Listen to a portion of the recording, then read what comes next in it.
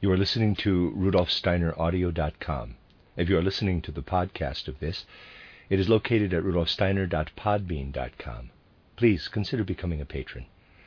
As well, there are two publishing houses, steinerbooks.org in America and rudolfsteinerpress.com in England, which are the sole publishers of Steiner into English and have given me permission to do these recordings. Please consider patronizing them as well. This is a reading of Collected Works Volume 84 by Rudolf Steiner, his last public lectures, entitled The Aims of Anthroposophy and the Purpose of the Goetheanum, 11 lectures translated by Matthew Barton. This is Lecture 10, entitled Anthroposophy and the Ethical and Religious Life, given in Vienna on the 29th of September, 1923. In a lecture last Wednesday, I spoke of how supersensible knowledge can emerge through further development of our ordinary human faculties of soul, by methods that science too can acknowledge. I tried to show that systematic development of these soul faculties does indeed lead to a power of vision by which we can perceive a supersensible world in the same way that we perceive the sense world around us by means of physical senses. Through this higher power of perception, we do more than acknowledge in the abstract that a spiritual world exists, as well as a sense world. No, we delve into an actual experience, a real experience of spirit beings that form an environment within which we live when we raise ourselves to the level of spirit. An environment just like the plants and animals that surround us in the physical world.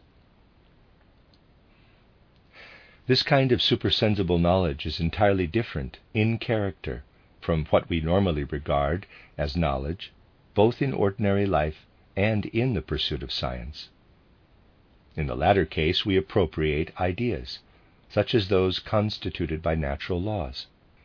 Yet possessing such ideas does not enable us really to inform the soul with them, so that they become an immediate power comparable, as spiritual capacity, to the strength of human muscles that is activated whenever we do something physically.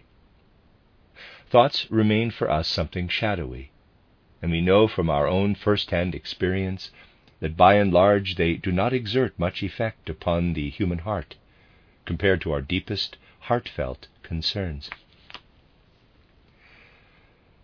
As I think I showed in my last lecture, the capacity of perception I have been describing, that actually enables us to penetrate the world of spirit, allows us to become aware of our own supersensible being, as it was before we descended to earthly existence.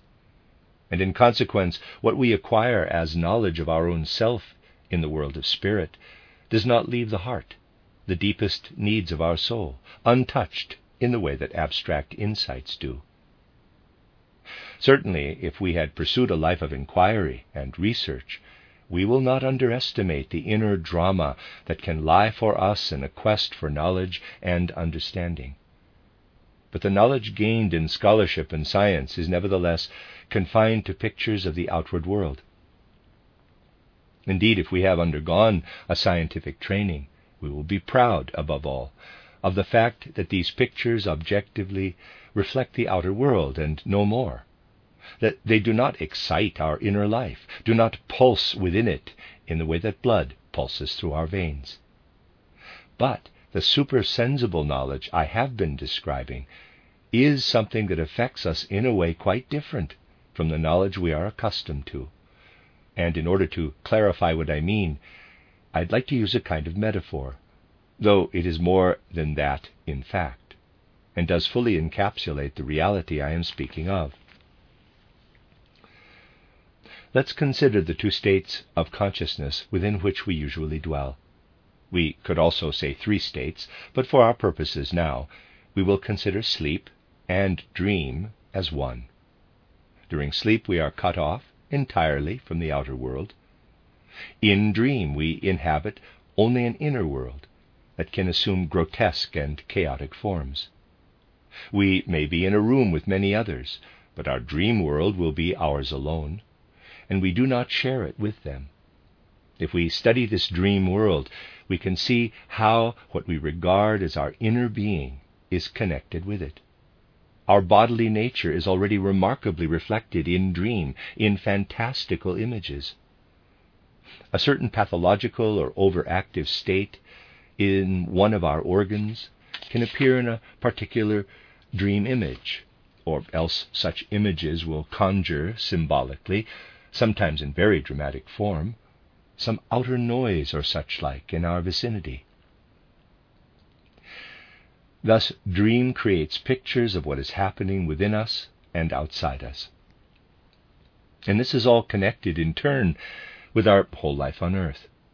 Dream draws into its dramatic pictures experiences originating even in our life's most distant past. And the more we study its workings, the more we can recognize that our inmost human nature is, albeit in an instinctive and unconscious way, connected with dreams' unfolding activity. If we observe these things carefully, we can discover that at the moment of awakening, say, we can gain a deeper perspective on ordinary life than is usually the case. What we experience in dream and sleep, in encapsulated seclusion, in a way we do not normally share with other people, is a soul spiritual quality that descends into the body, as it were, into the will, and thus also into the will-pervaded thought forces and sensory forces, and in waking life comes into relationship with the outer world via the body. Waking up means a transition into a quite different mode of consciousness than we have in dream. We engage with outer occurrences by virtue of the fact that our soul participates in the occurrences of our own organism, which in turn are connected to outward occurrences. Naturally, proof that my account of these processes is objective cannot be furnished by abstract computational means, nor empirically. But proof is apparent to those who can observe phenomena in this domain, and, in particular, observe how something like a, quote, waking dream, close quote, underlies ordinary, everyday, prosaic soul life, a subconscious imagining, a life in pictures. It is true to say that just as we can dive below the surface of water to the ocean floor or a riverbed, so we can also delve down from our rational mind to deeper regions of the soul. Here we penetrate to something which, while having a less precise correlation with the outer world, more intimately concerns us than rational thought. Here also we encounter everything that can prompt this rational life to discover its independent, inventive power that instigates it to pass on into artistic creativity, and even, as I will be explaining, moves this rational mind when the human heart turns from ordinary observation of and reflection on the world to a religious worship, to reverence for the spirituality in the world.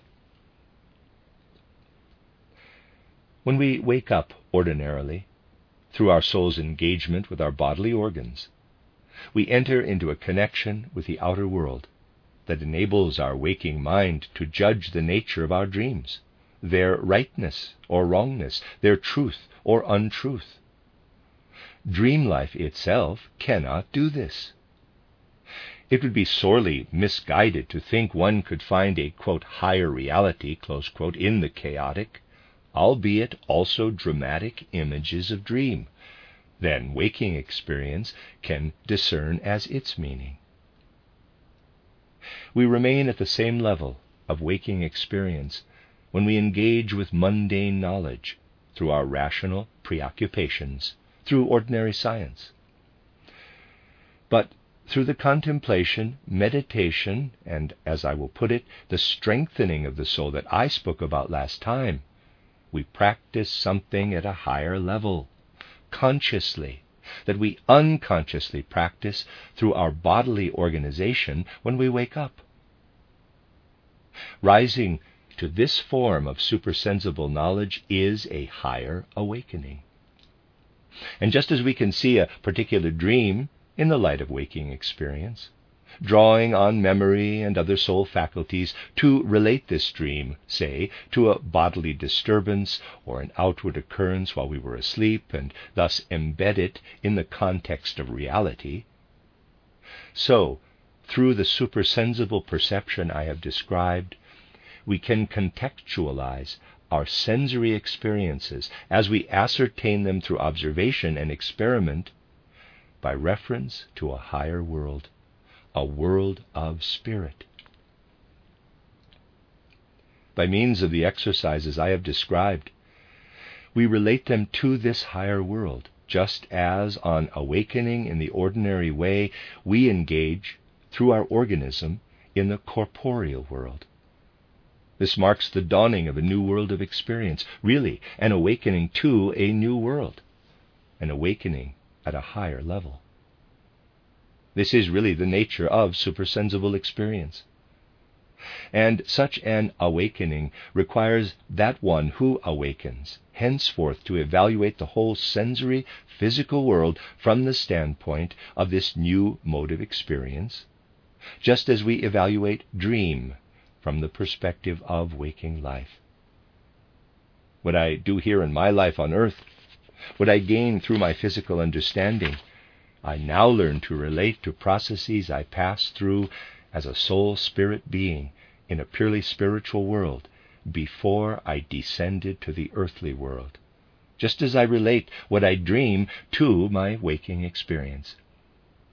I learn to relate everything in physical nature to a world of spirit, though not in a generalized way, not to some fantastical spirit world, but to the detailed, tangible, densely populated reality of a world of spirit. Through the powers of inquiry that I described, those of imagination, inspiration, and intuition, this world of spirit becomes discernible around us. And just as in ordinary life, we feel we live in a quite different realm when awake than in sleep, so our whole state of soul changes when we awaken to this higher reality. Thus, an account, as I have given here, of supersensible perception is not really concerned with conveying pictures of the supersensible world, but represents our passage from one state of consciousness to another, from one state of soul to another. But this also means that the soul contents with which we are concerned in ordinary life become very different too. Just as we become a different person when we wake up from who we were during sleep, so through this supersensible perception we likewise become different in a sense. The thoughts and ideas we possessed in our ordinary mind now change. This is not just a change of concepts and ideas, an increase in understanding, but a radical shift in life. And it affects our deepest human concepts. We become different in the very depths of our thinking, at the very root of our soul existence, by virtue of the fact that, albeit only for brief moments, we can enter into the realm that is perceived supersensibly. Let me cite two thoughts which play the greatest conceivable role in ordinary life, where they possess their full and deep validity. But at the moment we ascend into the supersensible world, they acquire a quite different form. These are the two terms that underpin our view of the world: true and false, right and wrong. Truly supersensible perception has no interest whatsoever in shaking or unsettling the sound foundations of ordinary life. No, but this supersensible perception does add something to ordinary life, complements it, without taking anything from it. Those who become untrue to ordinary life through an impractical mysticism are incapable of developing authentic supersensible knowledge. Authentic supersensible perception and knowledge is not born of fantasists or dreamers, but rather of those who can engage their full humanity in practical realities of earthly existence. Thus, I will not unsettle the foundations of ordinary life by tearing up the roots of what we think of as true and false, right and wrong. On the contrary, truthfulness and authenticity are strengthened and consolidated in our feeling sensibility through the metamorphosis these terms undergo in the light of higher perception. On really entering this higher supersensible world, one no longer speaks in such abstract ways as to say, this is true, that is false, this is right, that is wrong. Instead, the idea of what is true and right transforms into one we also know in ordinary life, albeit in a more instinctive way there. This concept of ordinary life transforms into a spiritual apprehension. True and right changes into the idea of sound or healthy, while false and wrong translates into the idea of unhealthy. In ordinary life, when we reflect on something or feel something or intend something, we say, this is right, that is wrong. But when we live in the realm of supersensible perception, instead of these terms right and wrong, we gain the sense that the one is healthy, the other sick. You will say that healthy and sick are vague terms, but this is only so in ordinary life and the ordinary mind. This vagueness ends when higher knowledge is sought in the exact way I described in my first lecture. Thus, exactitude also enters into what we experience within this realm of higher knowledge. There, healthy and sick are terms we use for what we experience in communion with the beings of the supersensible world, whom we behold through such perception. Just consider how intimate to us this can make whatever becomes the focus of supersensible perception. It affects us as closely as the body's health and sickness. Of one thing I experience in the supersensible realm, I will say, I live my way into it. It raises, enhances my life, exalts it. In a certain way, I become more real in consequence.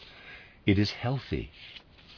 Of another thing, I will say that it deadens, even destroys my own life, and I perceive, therefore, that it is sick or unsound. And in the same way that using the terms right and wrong, we find our place in the ordinary world, integrating ourselves into ethical life and the life of society, so we integrate ourselves into the supersensible world through healthy and sick. But this means we are rooted in this supersensible world with our whole being in a far more real way than we are embedded in the sense world. In the sense world, we separate ourselves from things by these terms, right or wrong. I'd put it like this: right invokes a less intense sense of well-being, and wrong, especially to some, invokes a less intense sense of pain. But in the supersensible world, it is not possible at all for experiences to be kept at arm's length in this way. There, our whole being, our whole reality is involved in the way we experience this supersensible world. And because of this, all dispute ceases there. Are things realities? Are they mere phenomena? Do they simply show us how our own sense organs respond to a stimulus? And so on. Matters I do not wish to embark on here, since there would be insufficient time. This kind of discussion of things within physical reality really has no meaning in the spiritual supersensible world, for its reality or unreality is tested by observing that one thing has a healthy effect upon me and another an injurious effect, if we take that word in its full weight and seriousness. The moment we ascend to the supersensible world, we notice that what was otherwise knowledge, devoid of potency, becomes an inward power of the human soul itself. We pervade the soul with this supersensible knowledge in the same way that our body is suffused with blood. In such knowledge, therefore, we also come to know the whole relationship to the human body of soul and spirit. learning thereby to perceive how the human being's spirit soul descends from a supersensible pre-birth existence and connects with the inherited body. To comprehend this, we must first so fully acquaint ourselves with the spirit soul that we can experience its reality firsthand, inwardly, in the same way as health and sickness. Thus, supersensible knowledge is not really mere understanding, but however reluctant we may be to use this phrase, since it easily sounds sentimental, an ensoulment of ourselves. It is soul itself, soul content, that enters us when we penetrate to this supersensible knowledge. We do not, after all, become aware of our eternal existence, our immortality, through philosophical analysis and discourse. We become aware of it rather in direct experience, just as we perceive outward things in direct sense experience. But an objection may be raised to what I have said here. Yes, someone who has faculties of supersensible perception can speak in such a way. But what about those who do not yet possess these faculties? Well, the finest form of human community is when people nurture each other's soul development. This establishes human community on a wonderful foundation. And so we can say this: not all people will become botanists or astronomers, but nevertheless the major findings, at least, of astronomy or botany will be of importance for everyone, and will become common knowledge through people's sound and rational acceptance of them. Similarly, the healthy human soul can directly absorb and understand what is presented by a spiritual investigator capable of inquiring into the supersensible world. After all, we are born for truth, not untruth. And what a spiritual investigator communicates will always be clothed in words and formulations that depart from what we are accustomed to receiving as images of the physical sense world. When the spiritual investigator presents perceptions and findings, this can act upon other people's whole being, upon their ordinary, sound, common sense, awakening it in a way that can really lead it toward that higher awakening of which I spoke yesterday. And so I keep saying that while I have tried in books such as Title Occult Science and Outline and Title Knowledge of the Higher Worlds to show how through systematic practice we can achieve what I have called vision of the world of spirit, so that everyone can, to a certain degree, become a spiritual investigator, nevertheless, this is not essential. You see, our sound human faculties can receive what the spiritual investigator communicates. It can resonate in the human soul, if this soul is open and receptive enough, and such knowledge will figure to those receptive to it as something long known. That is the distinctive thing about this spiritual inquiry, about supersensible knowledge as I have described it, that it does not convey anything that is not already subconsciously present in every person. And so each and every person can feel this. Yes, I knew that. It lives in me. And if I had not allowed myself to be dulled or numbed by preconceptions originating in orthodoxies and science, one or another experience I have had in the past would have enabled me to comprehend aspects of the larger context that spiritual science can present. By virtue of the fact, for instance, that ideas of true and false transform into those of healthy and sick, inner soul experience grows ever keener. At a higher level, we engage more keenly and intensively with reality than we do simply by waking up in the morning and engaging with physical reality. By this means, feelings and soul experiences are aroused that are just as exact in perception as they can be in relation to outward things. But what supersensible perception can give us concerns our whole being, by contrast to sensory knowledge, which really only addresses the head. Allow me to illustrate this holistic nature of supersensible perception with a personal instance, although the personal in this realm also has an objective validity, since what is objectively perceived in this way has an intense connection to one's person. To illustrate how supersensible perception can be more than mere head knowledge, but encompass our being in an infinitely more vivid and lively way, I'd like to say this. Those accustomed, as every authentic spiritual investigator must also be, to ordinary knowledge and perception, will know how the head participates in this ordinary cognition.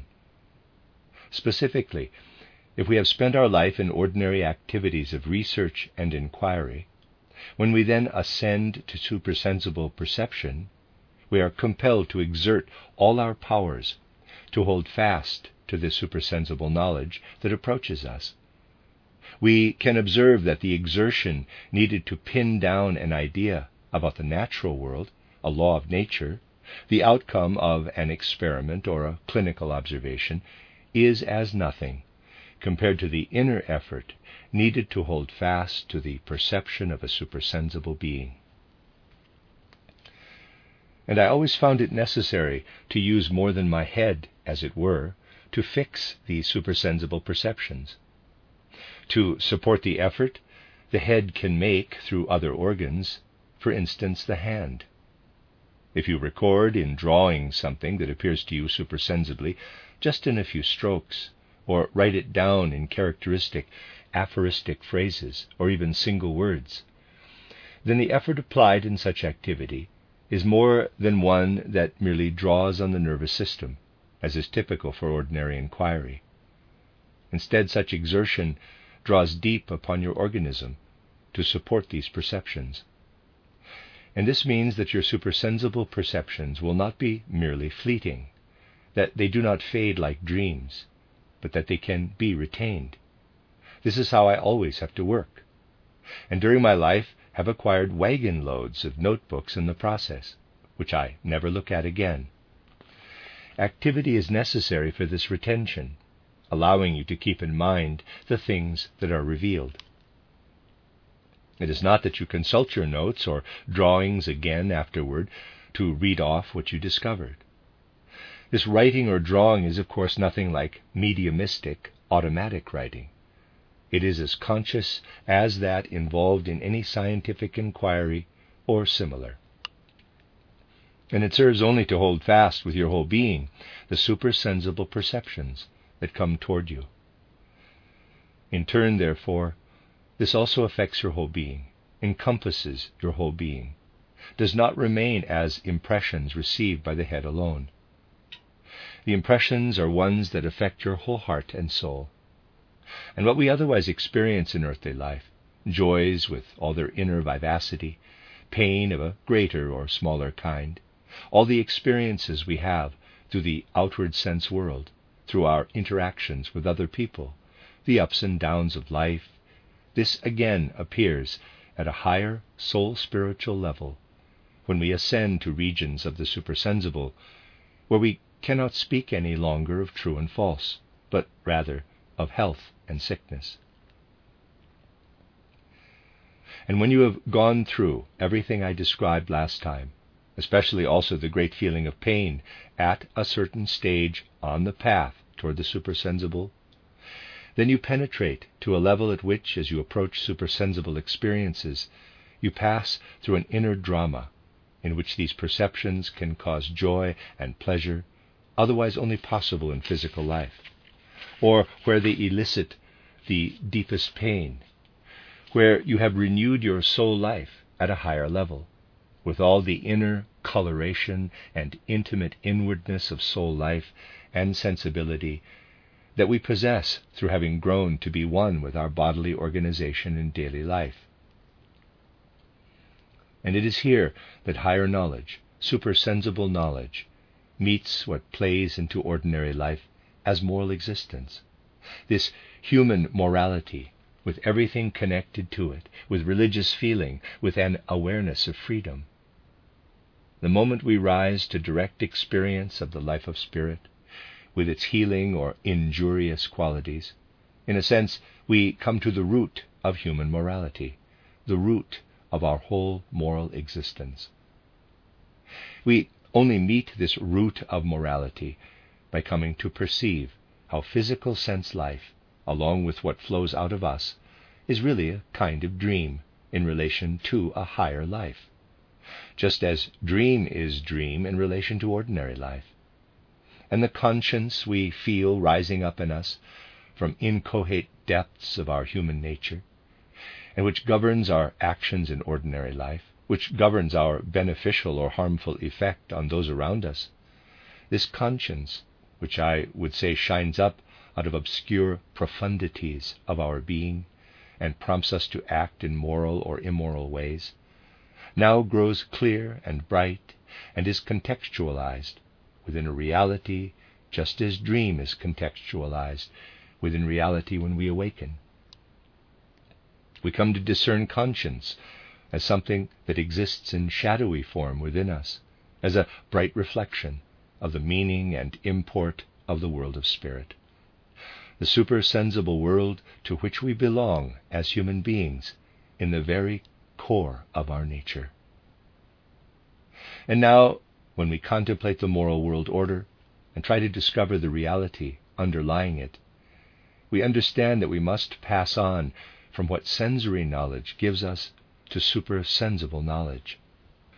This is what I attempted to describe 30 years ago in terms of a solely ethical problem, as a moral conundrum, in my book titled The Philosophy of Freedom.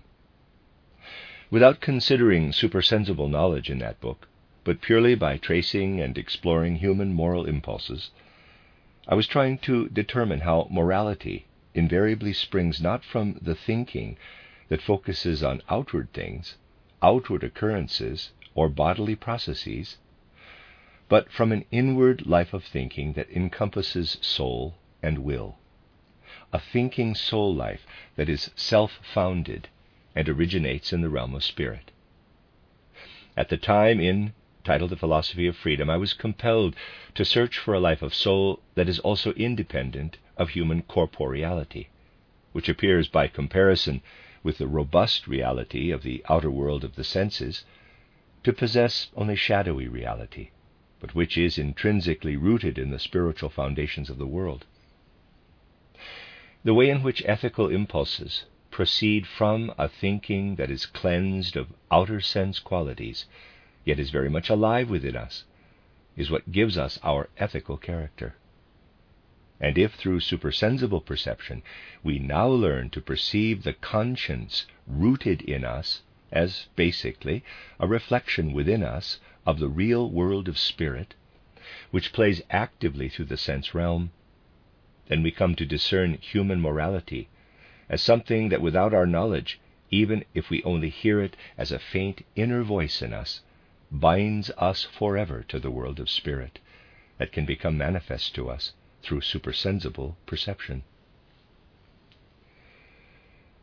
This is not to say that this supersensible perception is therefore of no significance for ethical life, since we do, of course, have this voice of conscience in us, and can act on it practically in life in each situation we find ourselves in. You need only consider that old spiritual traditions, supersensible insights from ancient times that have survived, have today faded and live on only as faint echoes. And you will see how greatly we need new stimulus for our humanity. Here many people succumb to a grave error. It is clear as a result of scientific thinking, which nowadays many still regard as the only valid form of knowledge, that science with its ignorabimus, its doctrine of the proper limits to knowledge, that many have relinquished the pursuit of knowledge. They believe that moral impulses, religious intentions, cannot be gained by means of this pursuit. Instead, it is thought that ethical and religious impulses, the way we lead our lives, must be derived not from insights and understanding, but from predispositions of human nature intrinsic in us. It has now come to the point where people dispute that knowledge can offer any stimulus or motivation that will enrich our moral and religious life through assimilation of our own spiritual nature.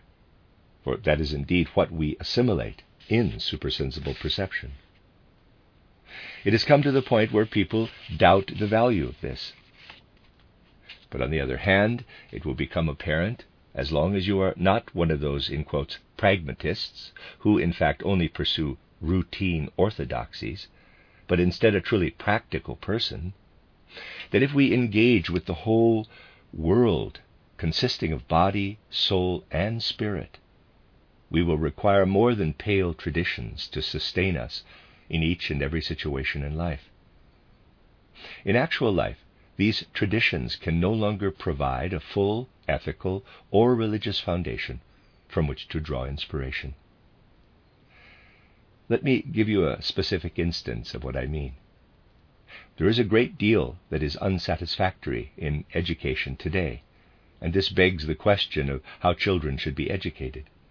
With Emil Molt's pioneering project in Stuttgart, the founding of the Waldorf School, we asked this question of the world of spirit in order to meet the challenge of education. I will just briefly set out the intentions that necessarily underpinned this.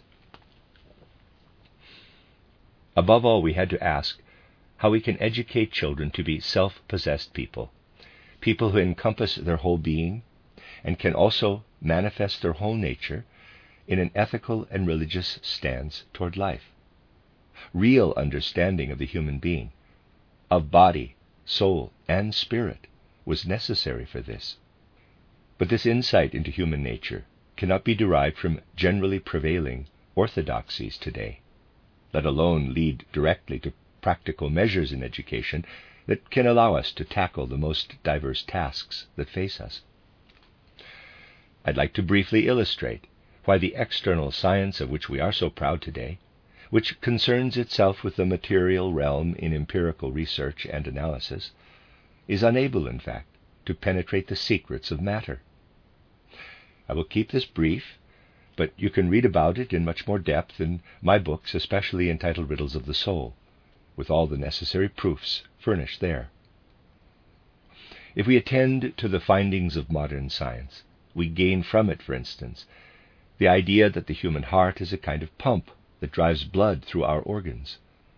But the science of the spirit, as I have been describing it, leads us to a view of the human being composed of more than the physical body alone. It identifies a being of spirit-soul within us, and shows how this spirit-soul penetrates our bodily nature. Thus, blood is not driven through the body by the action of this heart pump, but directly by the spirit-soul itself. It engages in blood circulation as the energy that makes our blood pulse through our organism. In this view, the heart is something like a sense organ. With my eyes, I consciously perceive the world around me and bring it to consciousness in my thoughts, thus make it my own. And in the same way, I unconsciously perceive, through this inner sense organ of the heart, the blood's pulsation, which I elaborate unconsciously by my soul's spiritual forces. The heart is not a pump. It is the inner sense organ by means of which we perceive what our spirit soul inwardly elaborates in our blood, in the same way that we perceive the outer world through our outward senses.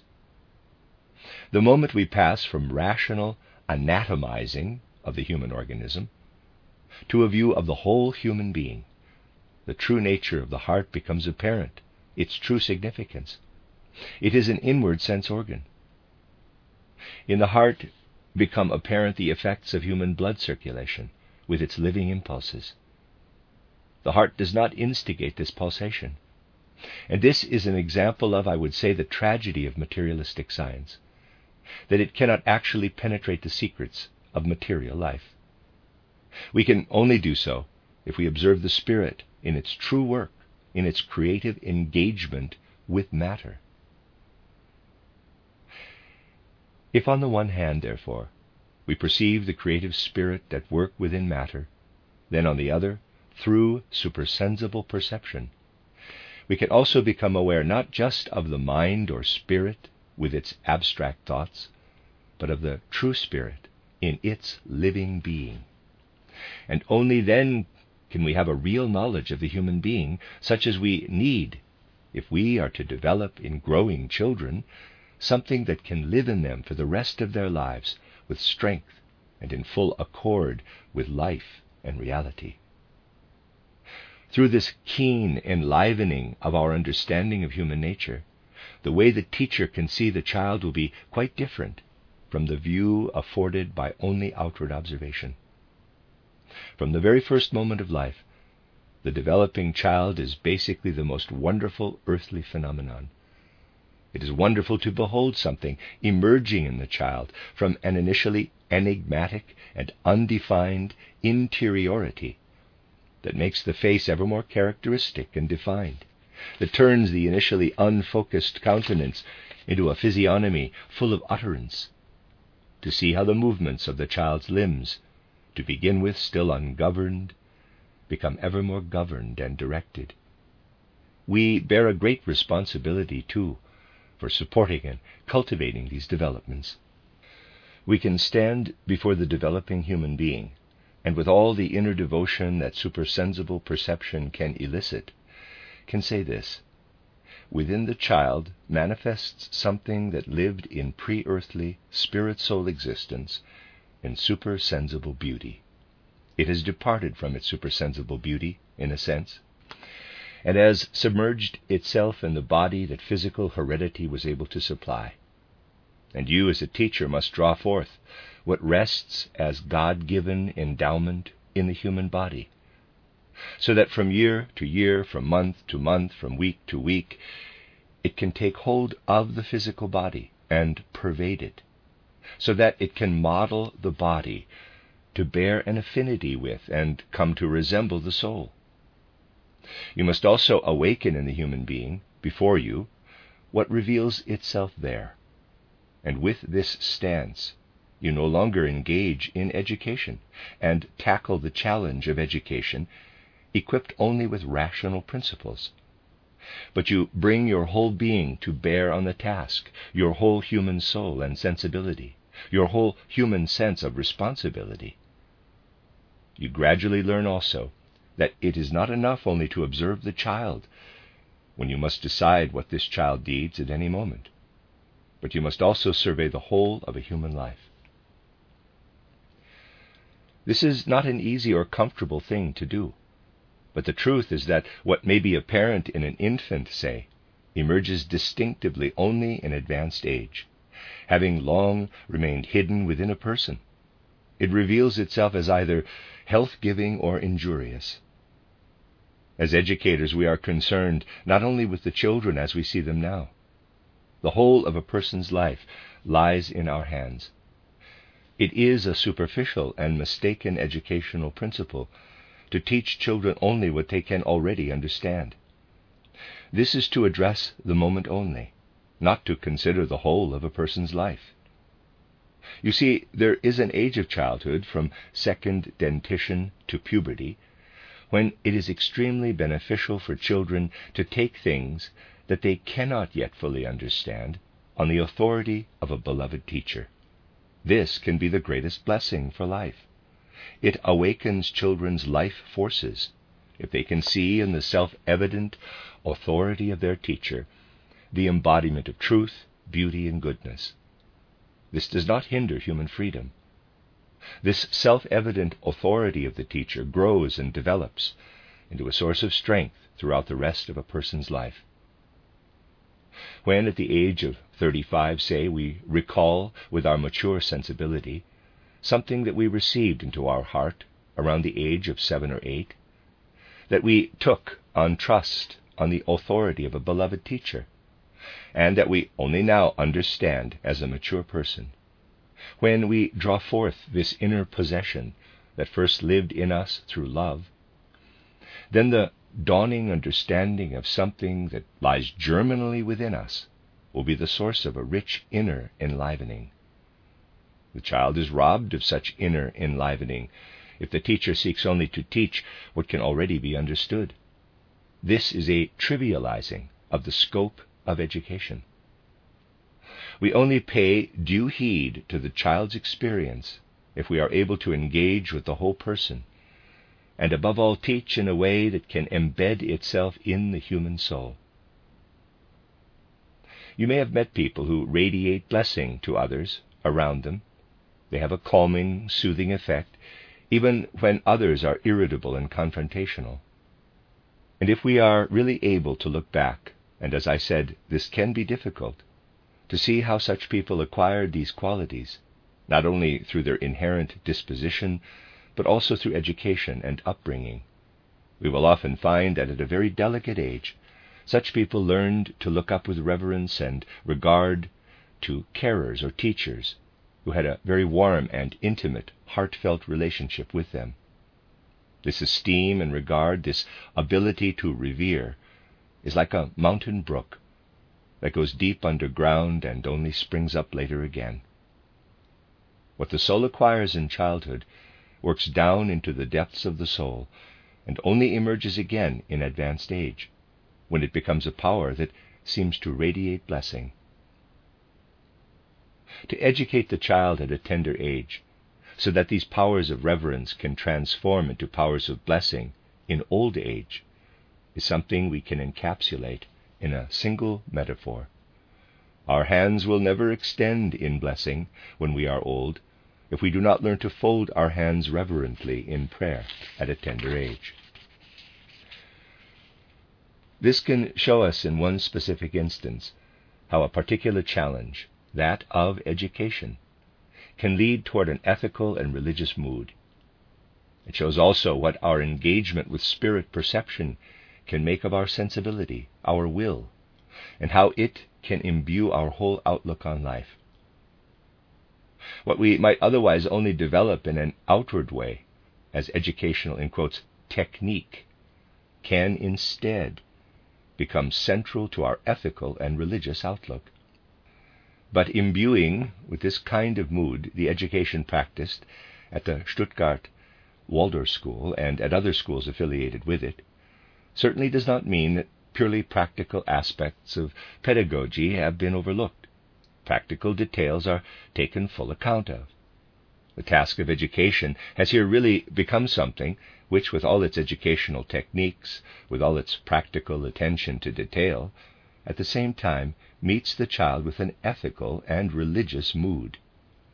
The actions of teachers become ethical and religious actions too, since what is done is drawn from the deepest moral impulses.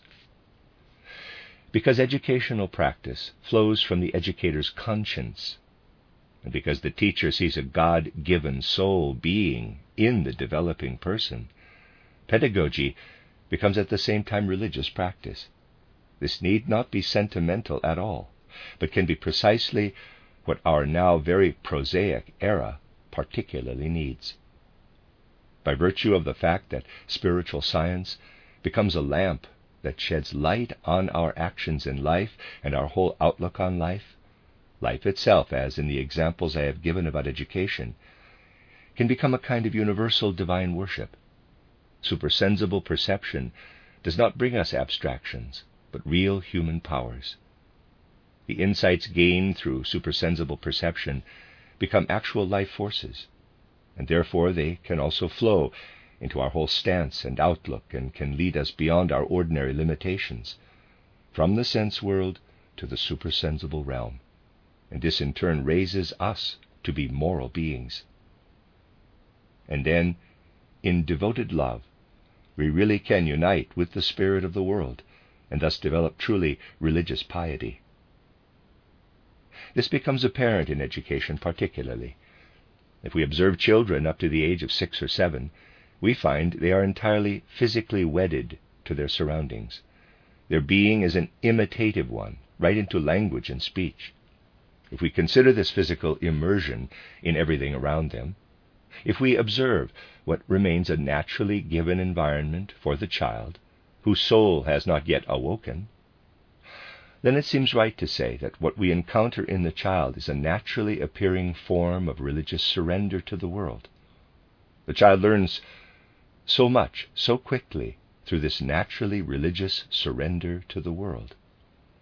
And then we detach ourselves from the world, and from the age of 6 or 7, our educational environment gives our soul another, intimating orientation. At puberty, we come to independent judgment, growing into what gives us direction and aim out of ourselves. We do well indeed if now we are also released from our sensory organism. We can follow thought, follow the spirit, and grow into a realm of spirit just as we lived naturally in the world as children. If as adults we can rediscover in the spirit the naturalness of a child's intimation of the world, if after puberty our mind and spirit can live in the world as the body of the child lived in the naturally given world, then our inmost human nature penetrates the spirit of the world in true religious devotion. We become religious people. If we are to grasp the very essence of supersensible perception and knowledge, then we need to transform ordinary forms of thought and perception into living powers.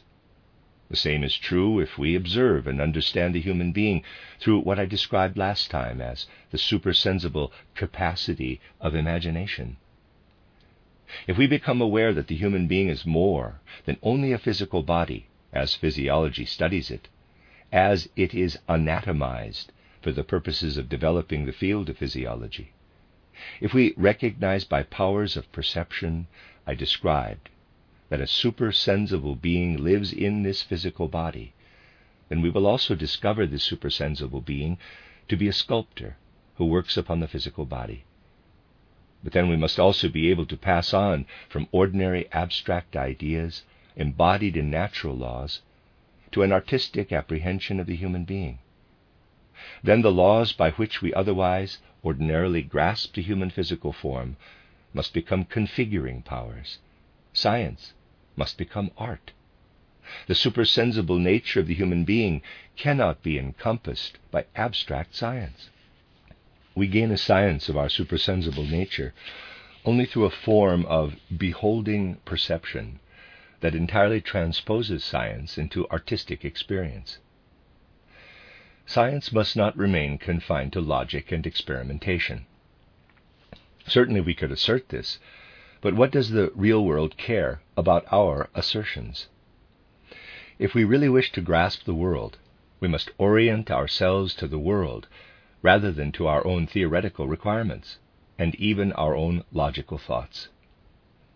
You see, the world leads us from merely logical thoughts into an artistic domain. And therefore we only arrive at a true view of life if we can transform our conceptions of natural law through, quote, beholding judgment, close quote, as Goethe so beautifully put it, into living, configuring laws of nature. Then we rise through art, quote, through the dawn glow of beauty, close quote, as Schiller said, to knowledge, but also at the same time to the realm of true piety, the land of religion. And then, and I will conclude with this, we discover the real nature of all the doubts that come over people when they say that knowledge does not furnish us with any religious, ethical imperatives, that such impulses depend on other distinct powers that are far removed from those of knowledge and inquiry. Certainly I agree that no outward knowledge as such can ever lead us to an ethical and religious outlook on life. What does in truth lead us into an ethical and religious outlook does not lie in the sensory domain. It can only be studied in the supersensible realm. We can only truly and properly comprehend human freedom, therefore, if we penetrate into this supersensible realm. Similarly, a true knowledge and insight into the nature of human conscience only becomes available through supersensible inquiry. For by this means we reach the realm of spirit that does not subject us to natural laws, but allows us to act as free beings, at the same time imbuing and infusing us with the impulses that become manifest in conscience. And here becomes manifest too the divine nature of the world, which a naturally religious and pious person instinctively feels. It is true that to be a pious religious person, we do not directly need the kind of knowledge and inquiry I have described. We can be this quite naturally and instinctively. Yet, as history teaches us, religious and ethical life cannot spring from a root other than that of knowledge, for all religious emancipation, and the religious disposition is of course always inherent in human beings, has proceeded from insights and knowledge that were first available through supersensible sources in ancient times. There is no moral or religious idea that did not spring from the root of knowledge. In our era, scientific thinking has also now sprung from the root of knowledge, yet it cannot reach the spirit. Because of this, many people cling to traditions to sustain their religious outlook. They think that these traditions embody something like a religious spirit, but in fact these are atavistic remnants. Things simply passed down, and today they have grown so weak that we now need a new impetus through knowledge, not in the abstract, but an impetus that enlivens and invigorates knowledge, that will give people a new impulse in their practical lives, an ethical and religious impulse that springs with fresh immediacy again. That is what we need. And although it is said that this is certainly true in some respects, that knowledge as such is not needed for us to lead an ethical and religious life, on the other hand, as history once again shows, knowledge must not hamper and mislead people in their religious and ethical sensibility. It must be possible for us to climb to the highest levels of knowledge, and yet in doing so, arrive at the very same place that was the God-given, God-governed home we inhabited before we had gained such knowledge. Something we intimated and felt, and were right to do so, must be rediscovered also as we strive for the brightest light of the highest knowledge. Then knowledge will not crush an ethical outlook on life, but can only kindle and properly imbue it, strengthening all morality, all religious conduct. Through such knowledge we become aware of life's deeper meaning, and we may indeed speak of such a thing. We become aware that through the mysterious workings of cosmic destiny, through the whole wise dispensation of the universe, we first stand here as spirit-willed beings, and that as such we can also further develop ourselves. But in doing so, through outward knowledge, we find ourselves only upon an uncertain, inchoate ocean, where doubt assails and dissipates us by contrast to the unity we inhabited when we still retained our naiver intimations. But if we awaken from ordinary knowledge to supersensible knowledge, then we return to something in us that is God-given, God-imbued. What these gravely troubled times so greatly need is a new impetus in our ethical and religious way of life. This can only be truly cultivated if the knowledge which in human evolution until now has advanced from obscure intimations to a modern, wakeful clarity of thought is taken further toward a higher awakening, toward a deeper connection with the supersensible world. And at the same time, at this period of such grave trials for humanity in every corner of the earth, this will supply the impulse we need particularly for renewing social coexistence, indeed for the renewing of all modern thinking about society. We cultivate a religious and ethical outlook on life by advancing from ordinary knowledge through artistic and supersensible awakening. Understanding this, we nurture the very root of such an outlook, a truly unsentimental piety that enables us to serve the Spirit by the way we live. We nurture it by seeking to lead our powers of perception and inquiry toward the supersensible realm, so that its light allows us to awaken in a supersensible world, where for the first time we feel ourselves to be souls free of natural laws, where we can at last stand in our full human dignity with true piety, authentic inwardness, and true religiosity as human spirit beings in the world of spirit. The end of Lecture 10.